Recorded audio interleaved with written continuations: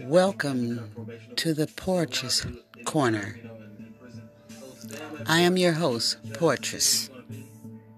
Hoping he be lenient. I'm really banking on probation. You know what I'm saying? But by me having a felony in my background, that's pretty much a long.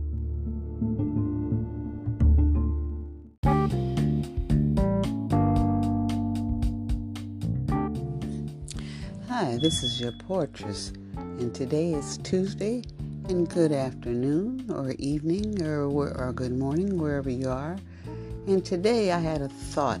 I was watching the news, and I was looking at how all the people pay tribute, or all the Biden and different people in our government, where they've taken the time, Al Sharpton, all types of Oprah Winfrey, all type of people that go and have actually visited George Floyd's family, Breonna Taylor family, and a list of black people that's been wrongfully killed.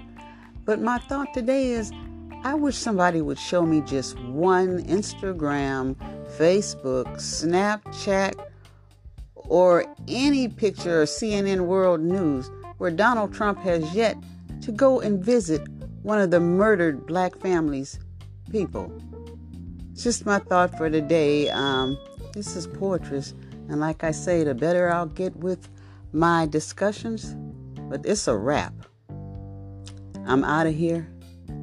Epilogue.